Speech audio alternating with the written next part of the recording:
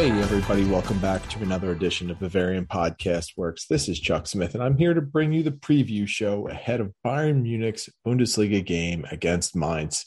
And as you know by now, Bayern Munich, for the 10th consecutive year, is the Bundesliga champion.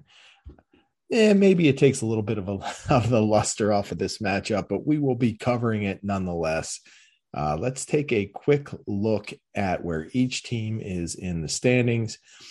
And for Bayern Munich, obviously, you know that they are in first place through 31 match days. They have 24 wins, 3 draws, 4 losses. They have scored 92 goals. They have allowed 30. That is good to put them at the top of the table. It is good enough to make them the leading scorers in the league. And it also good enough that they are the team that has allowed the least amount of goals. So all in all, 75 points. You can say it's been a great season for Bayern Munich in the league. Over their last 5 matches, Bayern Munich has 5 wins, including last week's 3-1 victory over Borussia Dortmund. As for Mainz, things are not going so well of late. Through 31 match days, Mainz has 11 wins, 6 draws, 14 losses. That's good for 39 points, which places them right behind 9th place Eintracht Frankfurt and just ahead of 11th place Borussia Mönchengladbach. Mainz is really in a spot where they could drop as many as really 4 or 5 spots in the table. So this match is big for them, especially because they've been pretty putrid of late. Over Mainz's last 5 games, they have 2 draws and 3 losses. Last week, they got obliterated by Wolfsburg 5-0 in a match that was not close. And it was kind of crazy since the Wolves were basically shellacked the week before by Borussia Dortmund. So Mainz is in a bad spot right now. And with the Bavarians facing off with the Bavarians, it's not going to make things easier. So Mainz, I think, they are in a very perilous spot. They're facing Bayern Munich. They are surrounded by teams in the table where just in reality, there are just so many opportunities for them to drop if they continue to go on the slide that they're on. So it'll be very interesting to see how they approach this match. Of course, we'll get into how Julian Nagelsmann is going to approach it, but like we always do, we take a look at the Mainz roster and we try and identify a couple of players who you might want to keep an eye on. And I'll tell you, with this Mainz team, for as scrappy as they are, for as pesky as they can be, they are not exactly star-studded by any means. This team is not one that's going to wow you with any certain thing. And I think if you look at their roster, the one player that you may want to keep an eye on is defensive midfielder Anton Stach, who is getting looks for the German national team, but it really remains to be seen if he will be a serious candidate for the World Cup squad. It was very nice that Hansi Flick called him up, but I would think that the competition in the midfield might be a little too much for him to break through. And of course, that's not really as much a knock on him. He is a talented 23-year-old and he's got a bright future ahead of him. But Germany is pretty much stacked in the midfield at this point. When you start at a place with Joshua Kimmich and Leon Goretzka, if that's your baseline, those are your starters. That tells you a little bit about things with the overall quality of those 2 players. But Germany just has a plethora of players they can use at those spots. So it's a name to keep an eye on, and he is a good young player. So it'll be fun to watch him in this environment against a good team like Bayern Munich. But as far as his World Cup hopes go, it might not happen this time around. But Bayern Munich, so obviously with them, they won the league last week, and there's just a lot of speculation about how Julian Nagelsmann is going to approach this one. Will there be mass substitutes? Will this look like the Bayern Munich 2 team? It won't be that bad, but I do anticipate we're going to see some players that we might not normally get a chance to look at. I don't think it's going to be just this rampant amount of changes. I do think that if Nagelsmann gets the opportunity, he will work in some of those younger players like Paul Vonner and Gabriel Vidovic as subs. But I wouldn't anticipate him going off the rails and using them to start the match. So this one, it's very interesting because it's the first one after the title clincher. So realistically, if you're Nagelsmann and you're facing a team that's reeling like Mainz, this might be the one where you want to go a little further and try and get some of those lesser used players minutes. But I don't know how he's going to do it. He did luck into some things this week in terms of players being available. So it should be interesting to see who he pulls out here and who is a part of the lineup. And I guess that's one of the things that we can cover right now is who exactly is going to be starting for Bayern Munich against Mainz. And really, if you have a guess, it's as good as anyone. But one thing that I think is going to be extremely clear is that Manuel Neuer will still be in that. The guy just loves to play. I don't think Nagelsmann quite has the clout to give him a day off yet. If Neuer doesn't want a day off, he won't take a day off. So I think there's no doubt that we will see Neuer back in net. Sven Ulreich, he knew what he was getting when he signed up here, unlike Alexander Nubel. And I think Ulreich is good by that. He might get some token minutes at some point in the next 3 matches, but I would anticipate Neuer being the guy that carries the load. Unless something happens or there's some reason to rest Neuer, it seems like he will be the man moving forward. The back line offers some possibilities, and there are a couple of reasons for that. One, Lucas Hernandez has been banged up, and he has been battling little nagging injuries. There's really no reason to force him to go out and play. I don't think there's an issue with dressing him, but I don't think that anyone needs to put him in the starting lineup, especially even if he's a little banged up. There's no point in risking that. Dayot Upamecano also missed practice again on Wednesday, which puts his status in doubt. He could be fine. It was originally reported that he was just getting some rest, but who knows? It's not like Bayern is always 100% honest with their assessments of players when they miss a practice or training or a game or whatever. So whatever's going on with Upamecano, he's missed a couple of days of practice. That would put his status in jeopardy. When we get up to the attack, we could probably note that Robert Lewandowski, he returned to team training on Wednesday. Thomas Muller did not, so Muller's status, again, just like Upamecano, is probably in doubt. So across that back line, what we'll go with, we will go at center back with Tanguy Nianzou and Benjamin Pavard. Left back, we'll go with Alphonso Davies. And at right back, we will go with Josip Stanisic. Now, this is interesting for a couple of reasons. Benjamin Pavard, of course, is going to be that natural successor to Niklas Süle in the center back rotation because it does not look like Bayern Munich is going to go out and spend any money on a center back during this offseason. If Pavard slides inside, we will see Stanisic out there at right back, which would be good for him because he has not gotten that much playing time. He went from a kid that looked like he was going to break through, a kid that Nagelsmann seemingly really liked at the beginning of the season and got a lot of people excited, to had some bad luck with an injury, had bad luck with COVID. And all of that just led to him not being around as much, probably losing a little bit of his form and maybe losing a little bit of trust from the coaching staff. And he has not gotten back on track. So this would be the perfect time to give him some extended run to see what he can do. As for Nianzou, he is the most fascinating of the foursome on the back line right now because if you read the most recent reports, he is at the center of a bit of a power struggle between sporting director Hassan Brazzo Salihamidzic and manager Julian Nagelsmann. So stop me if you heard this before, but Brazzo being in a bit of a conflict with a manager, where have we seen this? Oh yeah, last season. So the crux of this issue is that Nagelsmann allegedly does not trust Tanguy Nianzou as much, thinks he has a far way to go in his development, doesn't really want to play him because it's a risk every time he puts him out there, whether it's a positional mistake, whether he picks up a bad foul, whether he injures another player. Nianzou has had a very rough season in that respect. Brazzo, meanwhile, is looking at this from an executive standpoint, an executive who authorized the deal to go get Nianzou, and he wants Nianzou to play more, to get that experience that he so badly needs to improve. But Brazo doesn't necessarily have to worry about the end result on the pitch. If Nianzou is having a bad game or making bad decisions, he doesn't have to immediately deal with that like Nagelsmann does. So I see this from both perspectives.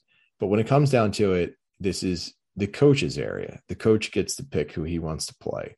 So if this is going to be an ongoing power struggle, this is probably not something that will be solved easily, because unless Nianzou is able to really solidify his play and not play as, and I don't want to say anything derogatory, like stupid or anything like that, he plays sloppy. He has a lot of sloppy challenges. He makes a lot of sloppy decisions. His positioning is sloppy. He's a sloppy player right now, and that's okay because he's young and he's still learning to play at this level.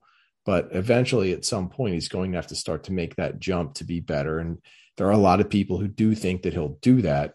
Unfortunately, for a guy like Nagelsmann, he doesn't have time to play that game. He gets to give Nianzou run when he can.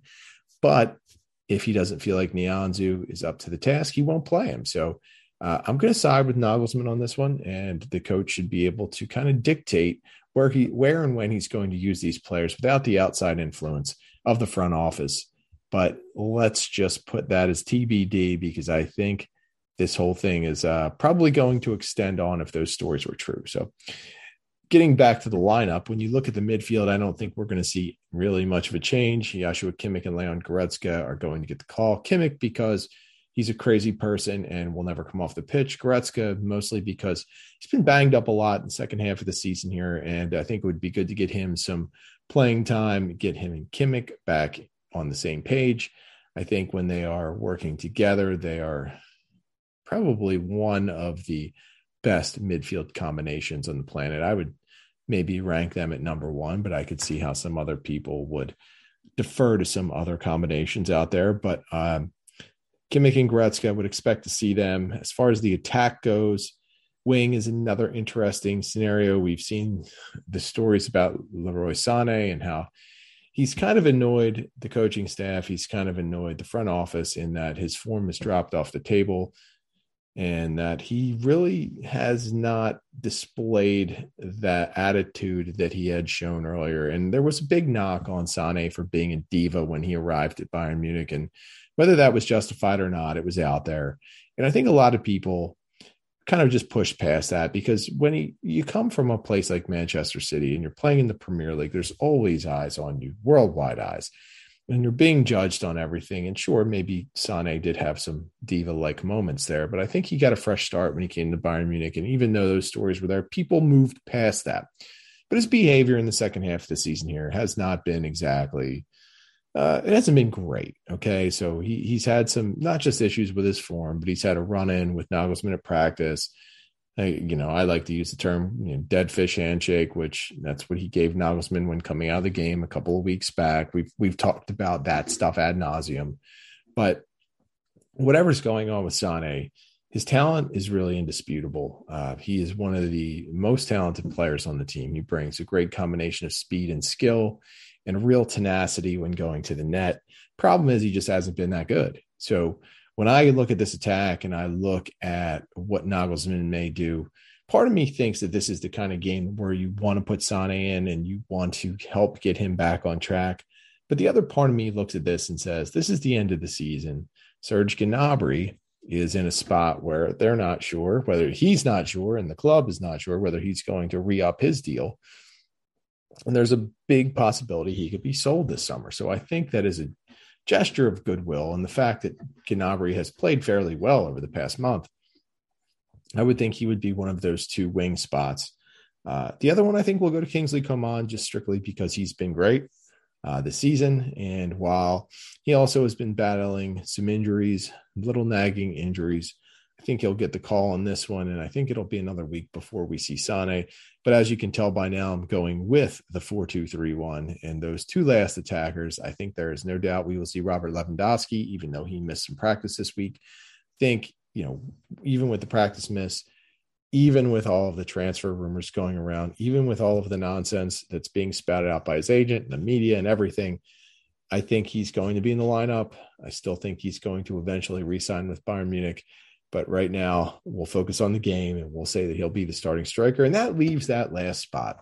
That spot behind Lewandowski, whether you call it a 10, whether you call it an attacking midfielder or a second striker, however you want to phrase that, it's a big open spot because Thomas Muller has missed a couple of days of practice. He's reportedly battling a bad cold, may not be available for the match. We don't know yet.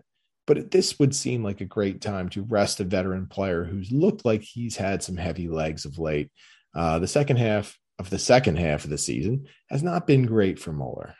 He was damn good in the first half, really good to start the Rückrunde, but then he really trailed off. And I don't know if it was fatigue or whether he's battling some injuries or just the condensed schedule wore him down mentally and physically. He just hasn't looked all that great. I think he did have a good showing last weekend, but it's just frankly hasn't been up to the standard that we'd like to see from him over the course of the past 6 weeks or so. So without him, I think we are going to see Jamal Musiala in that spot, which should be a lot of fun. Musiala brings great speed, great technical skill, and just an insane desire to score. That if there's one special thing about that kid is that he finds ways to make things happen in the box. And whether it's him creating for himself or his teammates, he draws attention and makes life easier for everyone on the field with him. So this should be a lot of fun. So again, we'll see Manuel Neuer with the backline of Alphonso Davies, Tanguy Nianzou, Benjamin Pavard, and Josip Stanisic. Midfield duo of Joshua Kimmich and Leon Goretzka, and an attack of Kingsley Coman, Serge Gnabry, Jamal Musiala, and Robert Lewandowski. I do think we will see some of the younger players. There's a shot we could see Omar Richards. I would anticipate that we see someone like Mark Roca.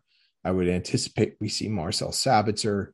And there's a possibility we could see players like Gabriel Vidovic and Paul Vanner. But of course, if you're going to mix all of those players in and you're going to try and get Choupo some time and you might bring in Sane, there's 2 or 3 that are going to have to be left out. So, one player to probably keep an eye on is Paul Vanner, mostly because when everything got hot around him at the start of the second half of the season, he was the next big thing. And it's all we heard about. And there was this big deal about getting his contract extended, about making him part of the first team. And then it's been radio silent ever since. So I'd be very curious to know what's going on with him. Obviously, Bayern has not had a lot of games that would really dictate you'd be able to use a player that young, that inexperienced. But you would think at some point he would get a little more run from the coach, who is supposedly a really big fan of him, but he just hasn't. So if Vanner does get on the field, I would really like to see what he can do over an extended period. Hopefully a half hour would be awesome. I just don't think he's the type of player at this point that's going to see that kind of time.